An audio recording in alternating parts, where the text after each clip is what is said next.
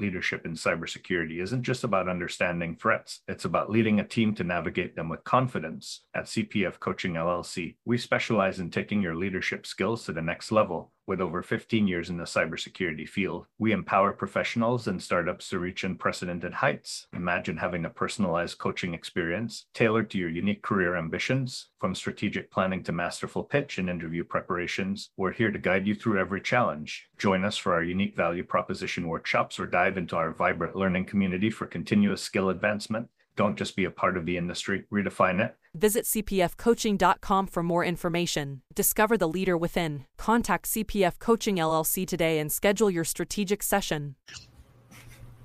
Hey, security peeps. Happy Monday. I am Renee Small. I am here on the Breaking Into Cybersecurity podcast series, and this is our special edition. I'm here with two amazing people. First, my co-host, Chris Folon. Say hi to everyone, Chris. Hey, everyone. And a person near and dear to my heart, Gretchen Richards. Say hi to everyone, Gretchen. Hi, everyone. So Gretchen has her own company. She has a background in development and computer science and has evolved over the years to management leadership in the executive space and has now started her own company really focused on helping companies bridge the gap with their employees. And Gretchen today is really going to start to give us a deep dive into employee engagement.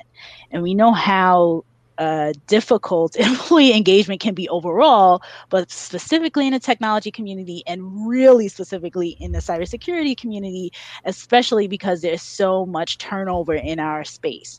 So Gretchen, I'm going to turn it over to you and have you kind of like talk to us initially about how you got here, what you did in college, what you majored in college and all that. And then we'll start to have a conversation around employee engagement. Okay. Well, I was actually a computer science and math major in college, graduated from the University of California at Davis. It was called computer science and math because it was, when I started, it was in the math department and it switched over to engineering by the time I graduated. So coming out of school, I moved back here right away and worked for one of what they called Beltway Bandits at the time, defense contractor, doing, coding for like 80 hours a week. And then switched to one of the telecom companies in the area. And then while I was there, I got promoted to manager. And so I programmed for about, 7-10 years, somewhere in there total, before switching to management and managing technical people and technical projects, which, is an interesting thing all to itself because technical people can have their own little quirks and certain ways of doing things and stuff. So that got me more into the people side. Coming out of school as a techie, I was very goal oriented. I was very, chop, let's get it done. I really wasn't worrying about some of the softer skills, but I learned if you really want to succeed, especially in the long term, you really have to get those soft skills under your belt and you really have to work with your people skills.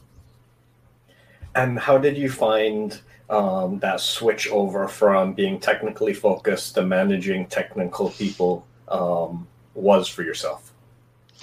It was hard, right? Because I had been really successful in my software development. So all those skills I kind of had to put like on the back burner and I had to really rely on my management skills, which, I had been like a team lead of projects and stuff before, but I had never had to manage people before. And I very much felt, like I was just faking it, right? And one of the first things I had to do was hire somebody. And, HR called and they're like, well, how much do you want to pay him? And I was like, wow, I get to decide that?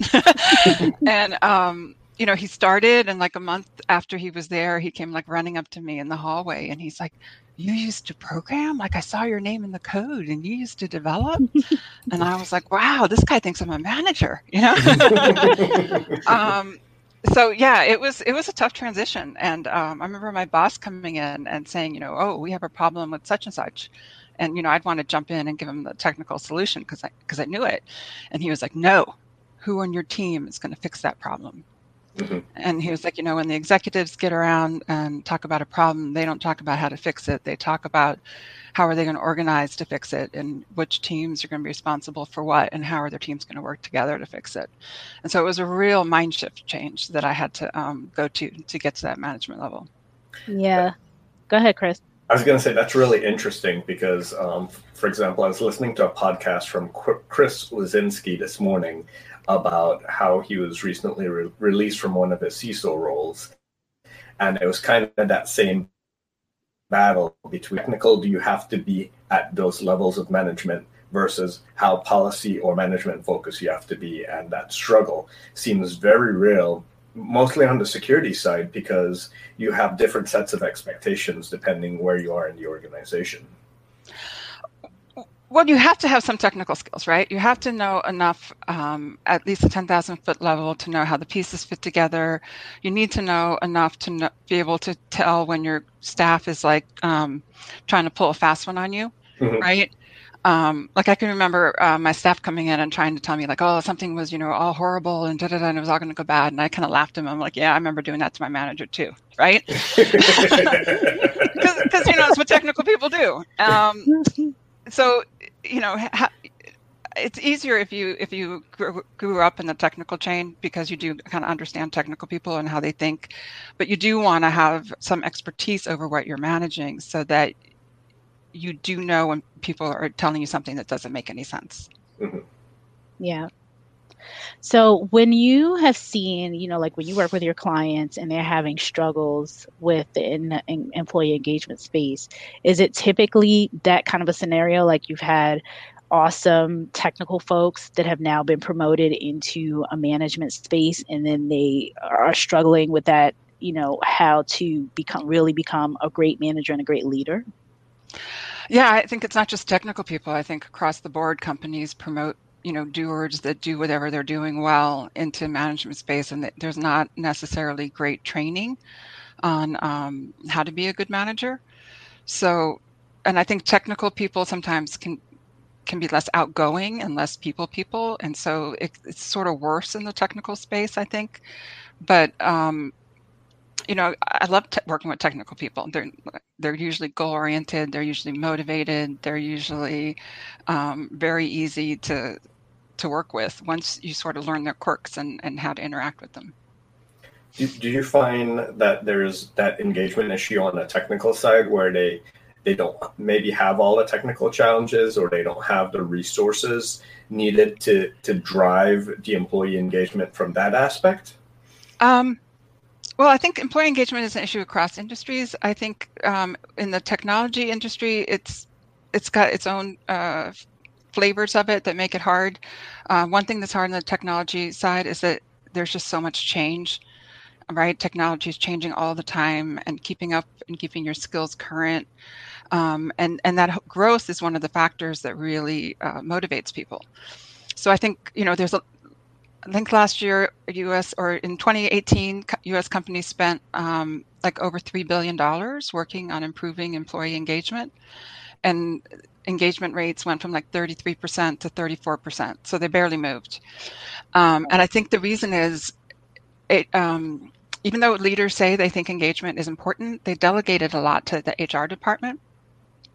And the HR department kind of works on the philosophy that they want to, if we make people happy, they'll be engaged, right?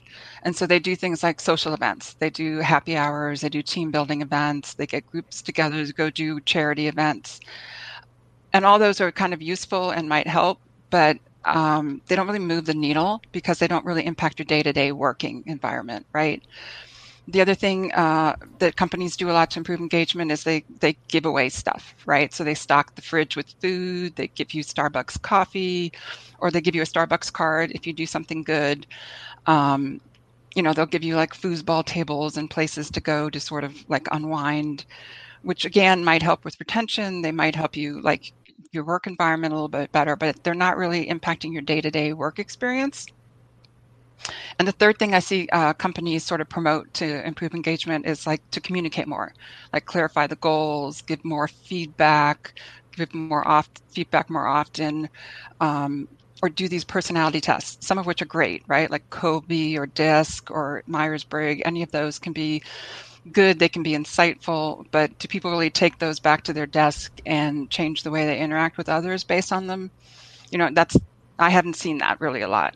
Mm-hmm. So I think a lot of the employee engagement activities that companies are doing are sort of these one-offs that people are like, oh my God, my plate's already full. Now I got to go do this.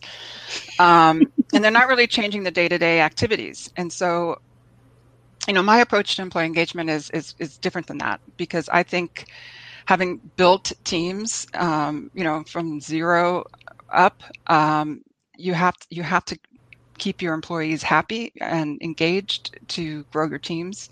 You have to have good employee retention. But I think the way you do that is you set your employees up to be successful, right? And that was sort of my approach when I first became a manager, because my early managers were pretty bad, in my opinion. And I can remember distinctly, like, one manager walking out of my office at my second job and thinking, why don't you just ask me to do it blindfolded with my hands tied behind my back, right? It was just like putting all these obstacles in my way of getting my work done. And so when I first became a manager, I wanted to be the opposite of that. I wanted to be the one who got things out of the way so my staff could actually get their job done. And then through the years or decades, I worked on improving that. And then when I started this company, and I really wanted to work on helping people improve engagement, I did a lot of research about, what does it take for people really to be successful? And I looked at what some of the top performance coaches were saying about what motivates people, what drives people, what makes them feel like, they're living a successful life. And I took those and I kind of mapped them to the workplace, because, the top performance coaches work with individuals. They don't really talking about corporate. Mm-hmm. And so from my own experience and from the stuff from performance coaching, and based on this theory that if you want people to be engaged, you set them up for success, I came up with 5 key engagement drivers, which are vision. Does your company have sort of a higher purpose that people can be part of? The other one is independence. Do you give your people enough autonomy so that they're not just a cog in the wheel, but they actually can impact how they're performing their job and the quality of the product that they're putting out? Mm-hmm. The third one is growth. Are people getting a chance to build their competencies, to have some variety in their job, and to have some challenges, and challenges that are achievable, right? You're not setting them up to fail. The fourth one is outcome. Can people take pride in the work that they're doing? And is the work that they're doing actually aligned with the vision? Or are you saying you're going to do one thing, but actually doing something different, right? That's a huge motivational killer if you're doing that. And then the last one is relationships. Are people building relationships with their peers, with the company, and do they see some kind of rapport or relationship with their customers, whether they're internal customers or external customers, right? And so those 5, it spells out vigor for vision, independence, growth, outcome, and relationships. And I think if you manage those on top of a foundation of leadership and trust, that you're going to have engaged employees. So in regards to the vision and the outcome, I often see that there's a huge gap. Might hear of the vision, but they don't hear how their activities help the business accomplish that vision, or they don't see how any of the outcomes that they're working towards can help accomplish that vision or go towards that vision. How do you think companies can improve that line of communication?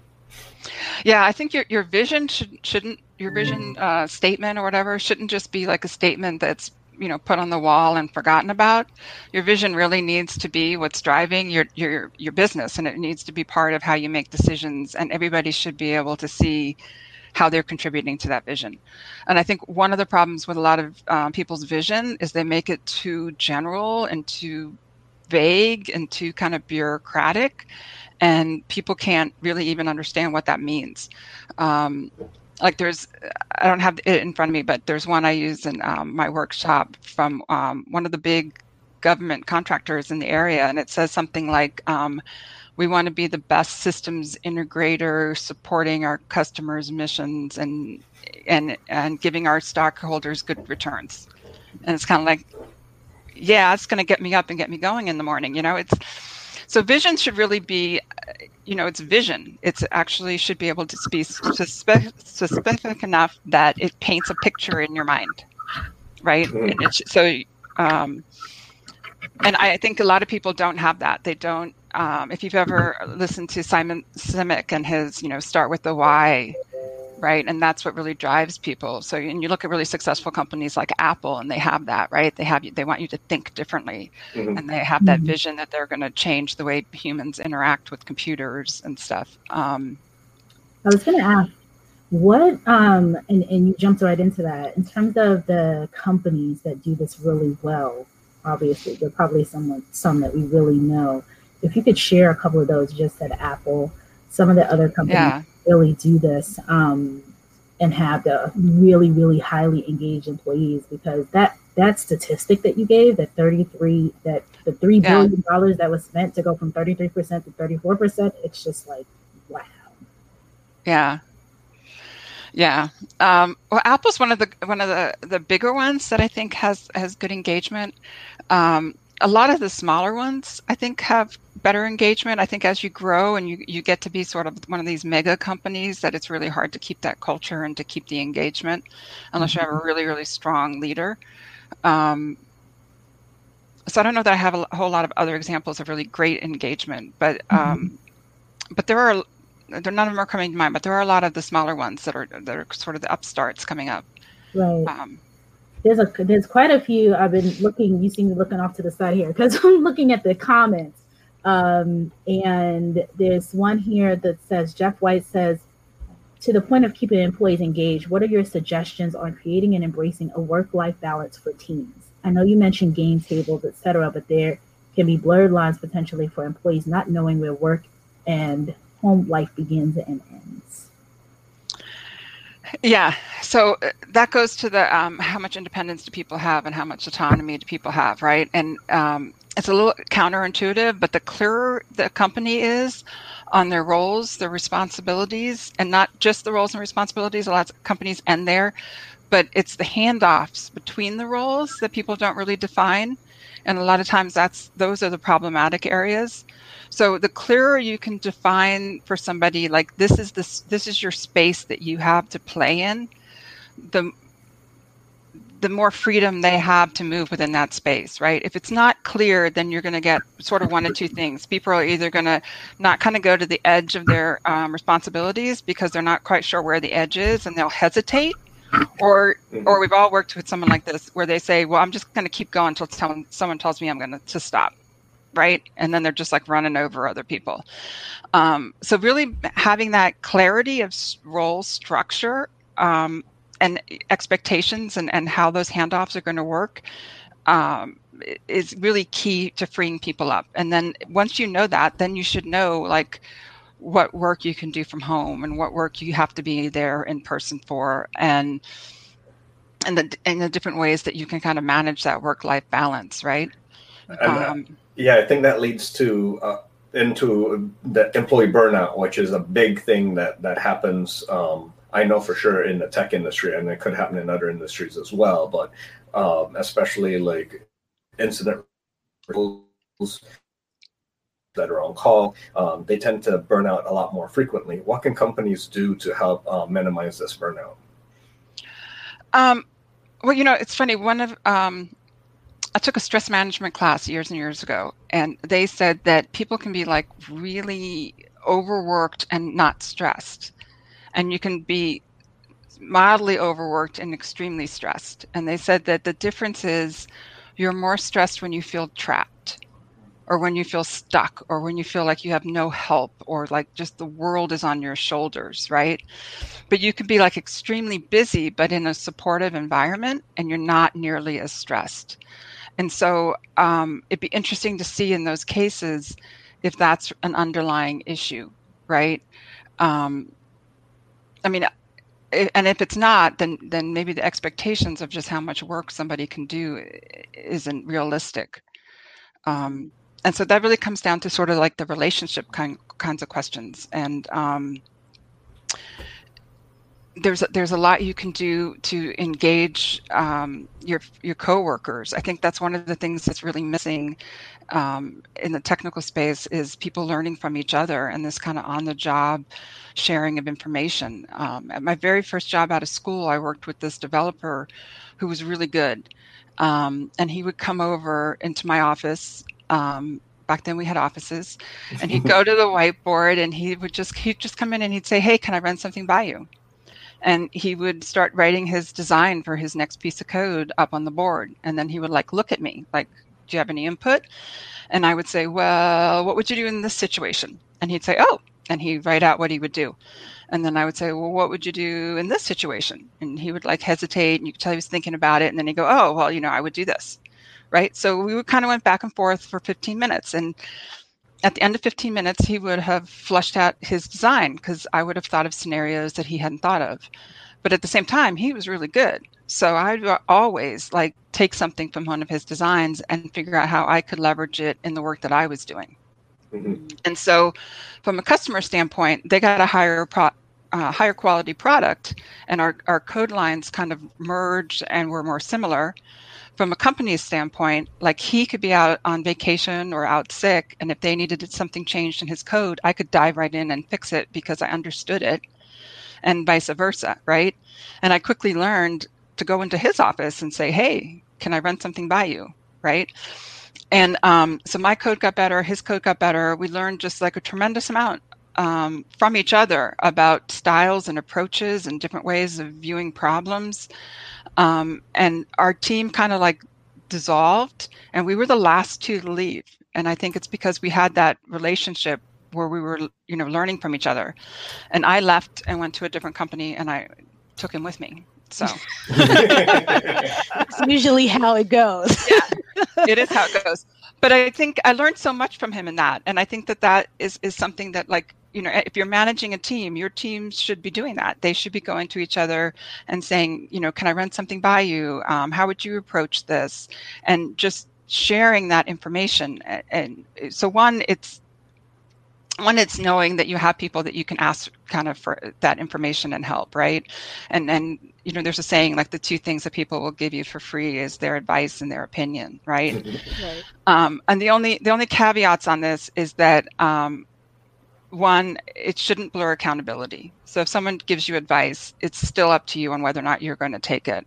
And if they give you bad advice, don't say, "Oh, well, I just did it because so-and-so told me," right? That's just bad form.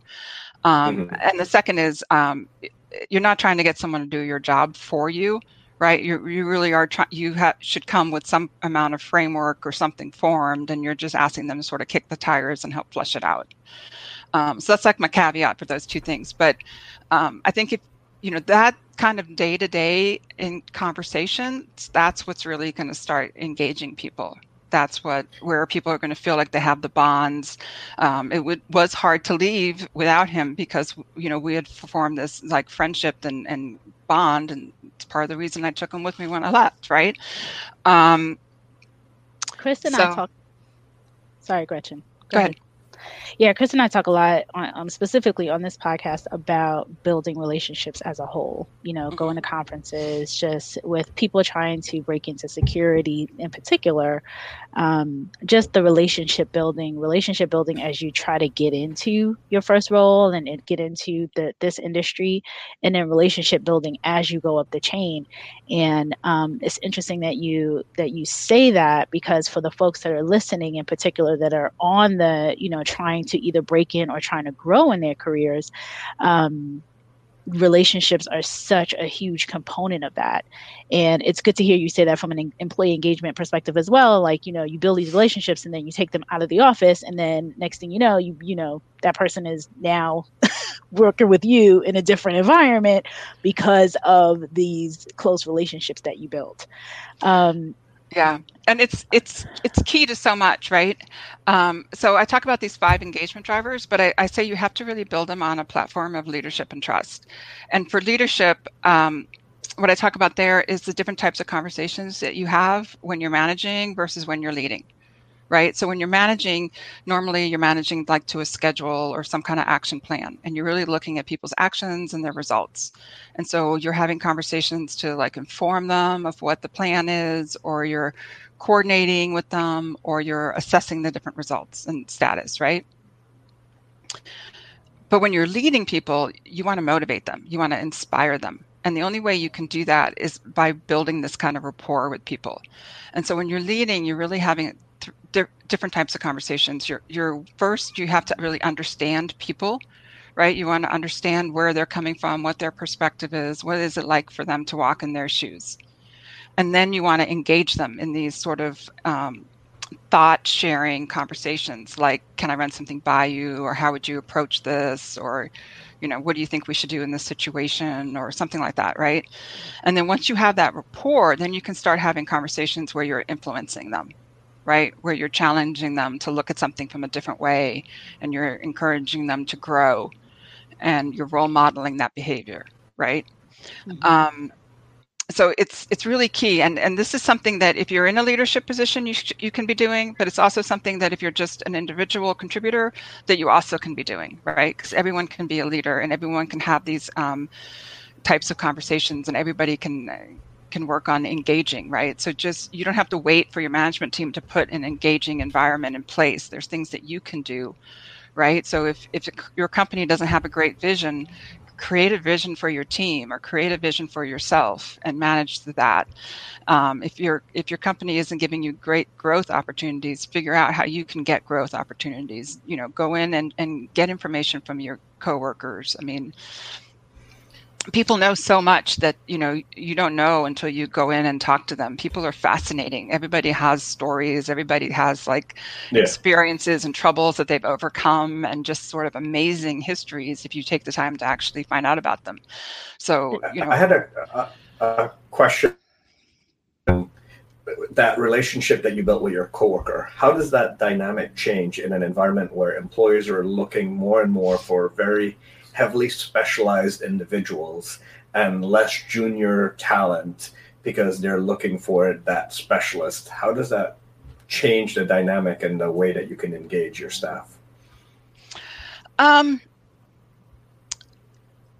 So what's the scenario? You just have one senior person, or you just have a bunch of senior people? Yeah, you tend to have a bunch of senior people because they don't want to invest in more junior talent. Yeah.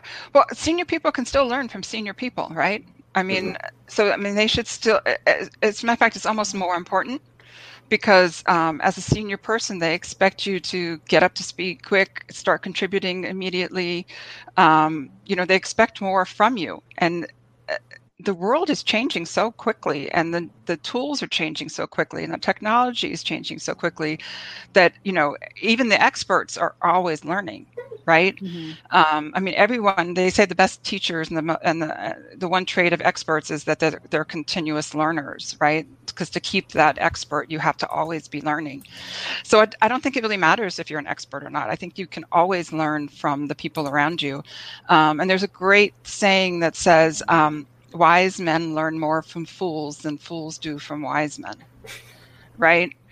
And that's based on the fact that wise men are always trying to learn. So, if you, and there are, I've run across the techies that think that they know everything, and they're, but there's too much knowledge in the world today. Nobody knows everything. And even if you know everything now, you're going to be outdated in 6 months. So you just need to always be learning. And the people skills and soft skills are things I don't think anyone ever truly completely masters. There's always room for improvement on those. So Gretchen, we have a ton of questions coming in. David Overton wants to know, do you have any advice on enacting the Vigor model to organizations with a siloed mentality? What kind of model? I'm sorry? Your Vigor model. Oh, the Vigor model. Mm-hmm. Yeah, so the silos, it depends on where you are in the organization, right? So to really change a big organization, you need the buy-in from the top. Otherwise you're sort of like paddling upstream, and it's pretty hard to change it if you're not getting the top people behind you and proactively supporting you. But having said that, I'm a real believer that you can always manage your environment to the best that you can manage your environment. And so if you're, depending where you are in the organization, you can manage your your piece down, right? You can get your team to be engaged. You can reach out to some of your peers and see, can we break down the silos between our organizations? And part of doing that is, especially if it's like your team, is really kind of creating this environment that's sort of like a tribe, right? So as humans, we evolved to live in tribes because that gave us our best chance of survival. We don't survive well as individuals on our own, whether it's in the wilderness or in the corporate world, quite frankly. And if you build a safe environment where people kind of trust each other and they don't feel like, they're going to get axed at any moment, people will naturally support each other. They'll naturally try to help each other through the bad times. They understand if someone's going through a difficulty and they'll reach out and try to, help them along. But if you introduce that threat, right, the tiger comes into the village or, something, and people will then go into, fear mode, and then it's every man for himself. And so I think if you can set up an environment where people feel like they're supported, people feel like there's some trust, it goes a long way to breaking down silos. I remember once I was asked to take over this team, and my boss said the person that I was taking the team over from had created a team of individuals, and that the team didn't talk to each other. Nobody knew what anybody else did. And if one of them was out, she was their backup. And he's like, I want you to make them a team. And so one of the things I talked to them about was this sort of like, this is your safety zone. You can mess up in front of us, but don't mess up outside of us, because that's more painful, right? And it's like, so you had a fight with your spouse in the morning on your way to work and you're not thinking clearly. So ask someone in the room to check what you're doing before you send it out. I would always, if I had an email that was going out broadly, I always had somebody else read it first to make sure the tone was right, to make sure I wasn't assuming knowledge that the other people didn't have, because that's so easy to do. And I think every time I had somebody review an email, I got feedback that made it better, right? So, it's that same, like, can I run something by you, right? Build that sort of community of trust with whatever sphere of influence that you have, and start breaking those silos down. And, that team that I was working with, I came in at 8:00 once, and my employee that came in at 6:30 and ran a bunch of daily reports was out sick. And someone else who came in at 7:30 had already been notified she was sick, ran all the reports, everything was done. And I was like, oh, I love you guys, right? Because they had built those relationships, they had built those rapports, they understood what each other did. And I didn't specifically ask them to do that. I mean, I asked them to, start talking to each other more, using each other for support. And they did the rest, and they learned all of that, and they just took care of it. And it was a much happier environment. You could tell they were happier coming to work, and they felt less stressed because the world wasn't on their shoulders anymore. They knew if they needed help, they had it. Mm-hmm. Yeah. Tyrone says, too many people get promoted to management because of their longevity with the company or because of someone they know without having any people skills whatsoever. Yeah, we've seen that. Yes, I have. Ilongo has a question about how can security managers collaborate with HR managers to clearly write job descriptions for security jobs. I mean, that's kind of not specific to this topic. Well, the only thing I would say there is not just, you want to write not only their roles and responsibilities, but you want to talk to them about how do they interact with the other groups, right? So nobody works in a vacuum, right? And so that's where I think a lot of companies fall down, is they say, person A, I want you to do this, and person B, I want you to do that, and I go do it. But there's an interface between person A and B, and nobody sits down and says, this is what I think that interface should be, or this is where this is the line that says where your responsibilities ends and the next person starts. And a lot of times, whoever's the bigger personality kind of dictates that. Yeah. And that's not necessarily what the company wants. So if you are struggling and the roles and responsibilities aren't quite working right, look to see if that's the problem, right? Look to see if the handoffs aren't clear. One of the other things where they kind of break down is when to escalate isn't clear. When to escalate and how to escalate. And I think those are the things that kind of get missed, and people just sort of do a generic role description. Here's 4 bullets, go.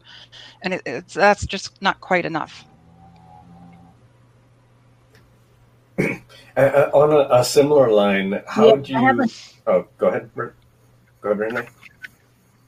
No, go ahead, Chris. Go ahead. I was going to say, on a similar line, how do you promote that collaboration of roles and responsibilities across the organization so that each of the departments know what the other department does, but what the handoff is? Because between individuals is one thing, but sometimes between departments, there's that knowledge assumption or that, oh, that's not my job, so I assume that's their job.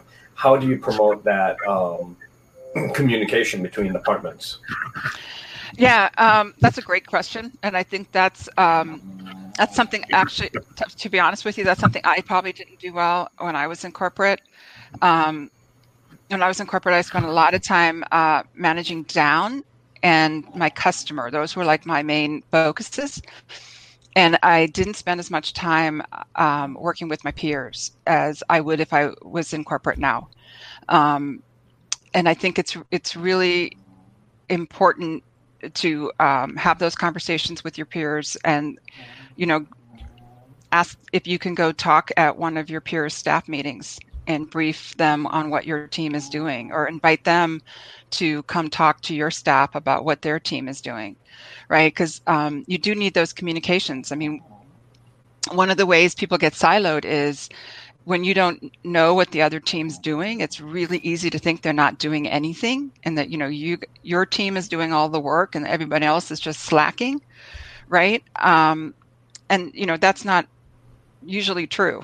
So you kind of have to, on all of these relationships and building trust and building respect, a lot of times you just have to go first, right? So you have to reach out and say, hey, my team would like to know more about what your organization does and how we can better interact with you.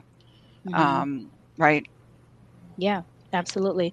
So Tyrone wants to know, how do you remain a productive, positive employee when you're under an unchecked manager with poor people skills and is not held accountable by the leadership above that manager? Tyrone, I got an answer for that, but Gretchen, go ahead. Well, again, you got to go first, right? So what you got to, and it's difficult. Believe me, I'm about to give you advice that's much easier said than done. But Gretchen, he said he's asking for a friend. Just all right. Of course, said, no, right? My situation, but have heard of similar circumstances.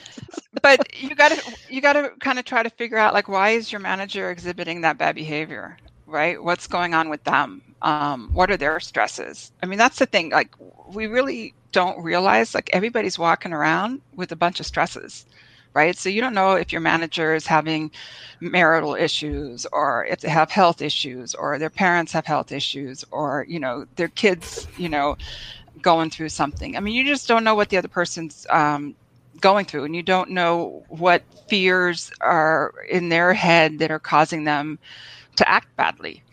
And so you kind of have to go first. I mean, you have to decide, is this a job that you want to be in, or is it toxic and it's someplace you need to leave, right? But if you don't know yet, or if you think, you want to keep trying, then I would say, reach out, try to make an effort to reach out to the manager and find out where they're coming from and why, what's going on in their world. What is it like to walk in their shoes, and try to get a better appreciation of, what are the pressures that they're under. You think it appears to you they're not being held accountable, but maybe they are being held accountable, but just not the things that you think they should be being held accountable for, right? Maybe they're not being held accountable for how well they're managing their staff. Maybe they're being held accountable for financial numbers, and they're so wound around the axis focusing on that they're not spending enough time on their staff, right? So, I would say, you got to start with yourself, and you have to be the first person to reach out and try to build some kind of bridge and relationship and understanding of the other person, unless you've decided that it's, time to move on. Great advice, Gretchen. So I know we are almost at 40 minutes and we have, like I said, still chatter. Jeff White says, thank you everyone for addressing the questions. John Lilly said, this is really well done. Excited to watch. We're excited to have you. Freddie Swari says, too many promoting people who don't understand security. So Gretchen, as you're aware, this is a very heavily security group. And folks are, writing in, and I mean, you've been in that space because you supported large security departments. And so you understand what we're going through and what a lot of these folks are going through in this space. I know we're almost at 40 minutes. So Gretchen, you can, tell us a couple more pointers, and then Chris will. Yeah. So let me, to talk about the security space in particular. So, one of the main ways that people get in on security is through people, right? And the more disengaged your staff is, the more sort of apathetic they are, the more they're not really paying attention to your security protocols. So the fact that if you have disengaged employees, it's actually a security risk because they're not ticking and tying, they're not doing what you need them to do. They're probably not paying as much attention to some of the security stuff that they need to. So I think disengagement is a security issue in and of itself. A lot of security people are millennials, right? Millennials, well, let me back up. So there's an engagement statistic that says that if you ask managers why people leave, 89% of them say people leave because of money. But if you ask the people who leave, only 12% of them say they leave because of money. Now, millennials, it's a little bit high. There's another stat that says millennials are 9% more likely to leave for money than baby boomers are. But the overwhelming reason that people leave, it's not because of money. They leave because they don't have challenges, or they're not appreciated, or they have just a bad boss, right? So the other stat, so the difference between the 89% of managers that think that they're leaving for money and the 12% that say they aren't is like 77%. And there's another stat that says that 75% of people quit their boss and not the company, right? So that's 75 and that's 77 are pretty close. Yeah. So if your employee's telling you that they're leaving for money, the odds are they're leaving because of you. Right. I mean, they're probably initially leaving because of you, but they don't want to go to somewhere else for less money. But they're not going to tell you. They're not going to tell you. Right. So, they're not going to tell you that. Right. Yeah. So, and even though millennials are just slightly more likely to leave for money, there's other stats that say 73% of people would stay in their job if they were given opportunities to grow their skill set. And there's another one that says half of the people would actually take up to a 29% pay cut if you can make their job a happy place to be. So, and have them enjoy their job. Yeah. So, you're at your job so much of your day and so much of your life. People really want more out of it. And I think the younger millennials, even more so, want a higher purpose, and they want all that kind of stuff. So, there's so much that you can do, but it comes down to management and leadership, right? And if your company doesn't have a good vision, try to set one up for your team. Or if you're just individual contributors, figure out what you want your own life vision to be. And for the independents, if you're the individual contributor, try to carve out what your role is. Try to get your manager to make it as clear as possible. If you've got questions, go ask them. And for the growth, learn from your peers as much as you can. There's so much free information. There's all kinds of websites and blogs and stuff. There isn't any job security anymore, right? Job security is having your skill set, and keeping your skill set current, and keeping your skills up to date. But it's not just technical skills; it's the soft skills. And then for the outcomes, you can manage the outcome as much as you can manage it. And then building relationships is, 50% on you, and going first and building those relationships with your peers, building those relationships with your coworkers, building those relationships with your boss that is not the best boss in the world. And then one last thing, I've talked about the building the managing those 5 on a foundation of leadership and trust. And we kind of talked about the leadership and those kinds of conversations. But for trust, I just want to point out, trust is a complicated subject, right? It's not just, are you open and honest? Trust, there's something that I call the 4 C's of trust. So there is character, which is, are you open, honest, and transparent? But there's also competency. Do people see you as competent, or do you, if you don't think your boss is going to do anything about a problem, then you're just not going to go tell them because you don't trust them to do anything.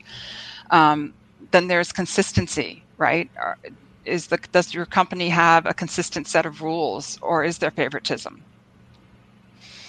Is your boss, sometimes going to react calmly or sometimes going to go off on you? So consistency is a big thing. And then the last is caring. Do people actually believe that you care about them? And so you really need all of that. You need to have those engaging conversations. You need to have the trust, and you need to set these things in play. But as managers, you should work on setting up the environments that have all that. But if you're an individual, do what you can. There's a lot that you can do as an individual to manage your own environment. Gretchen, what was the first C? I got competency, consistency, caring, but what was that first one? Character. Okay, got it. And all right. So Chris, it looks like I was going to say, as you talked a lot about building it from within the organization, we have a lot of job seekers here. And typically the last question I ask is what sage advice you would give to job seekers for finding their new role. How do they discover an organization's vigor or implementation of vigor, or the leadership and trust that their potential future manager would have during the interview process?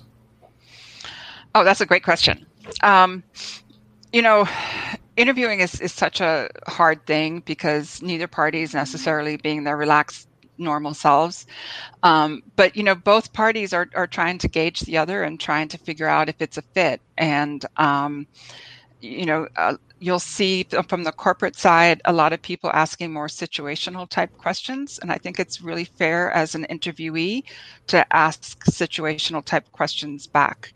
And so you could ask the manager, those types of questions, how do they handle work-life balance issues, and come up with like a scenario and say, well, how would you handle it in this situation? Or ask them specifically about those 5 different things. Ask them what are their growth plans for employees? Do they have growth plans? Do they set stuff up? Smaller companies don't necessarily have huge training budgets, but there's lots of ways to learn without that. And so, ask them what kind of opportunities there are.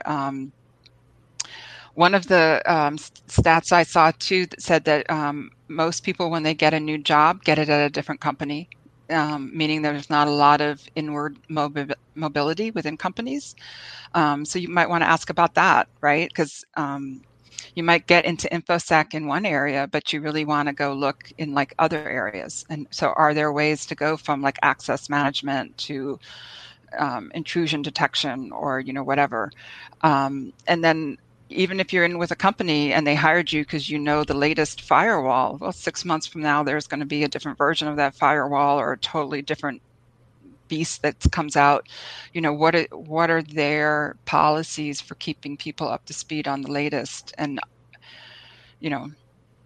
see what they say and ask them what their vision is, right? And if they don't know what their vision is, that's a clue. Or if it's, something that's doesn't seem like it's at the forefront of their minds, that should be clear as well. Tyrone, I think that's thank you, Gretchen. For Tyrone in particular, that's some good advice to give your friends who might be looking for new opportunities. So, Gretchen, I want to thank you so much for coming on. From the comments, people are just saying that they have thoroughly enjoyed this conversation. Chris and I are specifically trying to bring in more experts that can help everyone in their career. So we know it's one thing to break in, but like you said, if you're in InfoSec and you're trying to get from access management over to something else. Into a different area, like how do you do that? How do you maneuver within, which I personally think is such a huge opportunity for companies to give people other shots, because you already, especially if you have a great employee, they know your space, you know them, and just giving them that opportunity to move around, you get so much more as a whole, so much more engagement, from Yes. doing that, from people moving around. And I give you my own example, moving around within a company. And I didn't even get, like, to your point where people would take a pay cut. I didn't get a pay raise. I didn't get a promotion, but I had the opportunity to move and move and move and gain so many more skills. And that kept me there for a longer period of time. Yeah. So, I Yeah. think employers really need to listen to you and take heed. And so, Gretchen, Yeah. go ahead. One thing too, if you're a manager and you're busy and you're overwhelmed and you have too much on your plate, step Call back. Gretchen. No. This is my little. Well, step back and look at what you're doing and look at what's on your plate and see, is there something on your plate that you could actually delegate down as a growth opportunity for somebody under you, right? And I mean, you can't just like give it to them and walk away. You have to give it to them and mentor them and train them and whatever, right? But I think sometimes we get so caught up on the day-to-day treadmill that we don't stop to think about that kind of stuff. But I bet most managers are doing something, at least the overworked ones, that they could delegate down, and their employees would actually love to do it. Yeah. And awesome so advice. that's something people should look at. Awesome advice. So if anyone, I'm going to tag Gretchen in this post as I usually do. So companies or employees, if you would want to reach out to Gretchen directly, she has a company and she's an expert in this space, as you can see, has focused on all this stuff. So if your company is struggling, refer them over to Gretchen. I also want to add, just at the end of this, that you all know that I am working with we have a couple of events coming up at the end of this week. Chris is going to be pretty much running the show over at B-Sides Nova. So anybody wanted the career development track, that's my area of responsibility. The career development. I'm trying to be in two places at once, but I don't think it's going to happen. I wanted to be over there helping him. So if you're going to be at B-Sides Nova, make sure to check out Chris. And you all know that I've made a post about the teens that the reason why I'm not at B-Sides Nova is that I'm going to be helping with some teen girls out in Loudoun County and Leesburg, helping them. And we still need sponsorship for teens. So if anybody wants to sponsor a teen, please let me know. It's an awesome conference. We did it last year and we plan on doing it again, and as often as we can, to get more and more people who are not aware of cybersecurity into the cybersecurity industry. So thank you all. This was awesome. Gretchen, we have to have you back. They're still asking questions. Okay. And we will see you all actually tomorrow. We have another one tomorrow coming up. So thanks, Gretchen. Thanks for coming on and sharing all this awesome knowledge. Thanks for having me. I enjoyed Thanks, it. everyone. Cool. All right. Bye, everyone. Bye. Hi. In the rapidly evolving world of cybersecurity, your business needs a guide that's as dynamic as the threats you face. CPF Coaching LLC delivers unparalleled expertise to elevate your cybersecurity startup or business with a decade and a half of specialized experience. We're not just advisors, we're your strategic partners in growth and risk mitigation. Our tailored advisory services range from immediate hourly guidance to comprehensive 3 or 6 month packages, all supported with encrypted messaging for real-time assistance. For more information, cpfcoaching.com is your destination. Forge a path to success and distinction in the cybersecurity landscape. Connect with CPF Coaching LLC today and secure your business's future.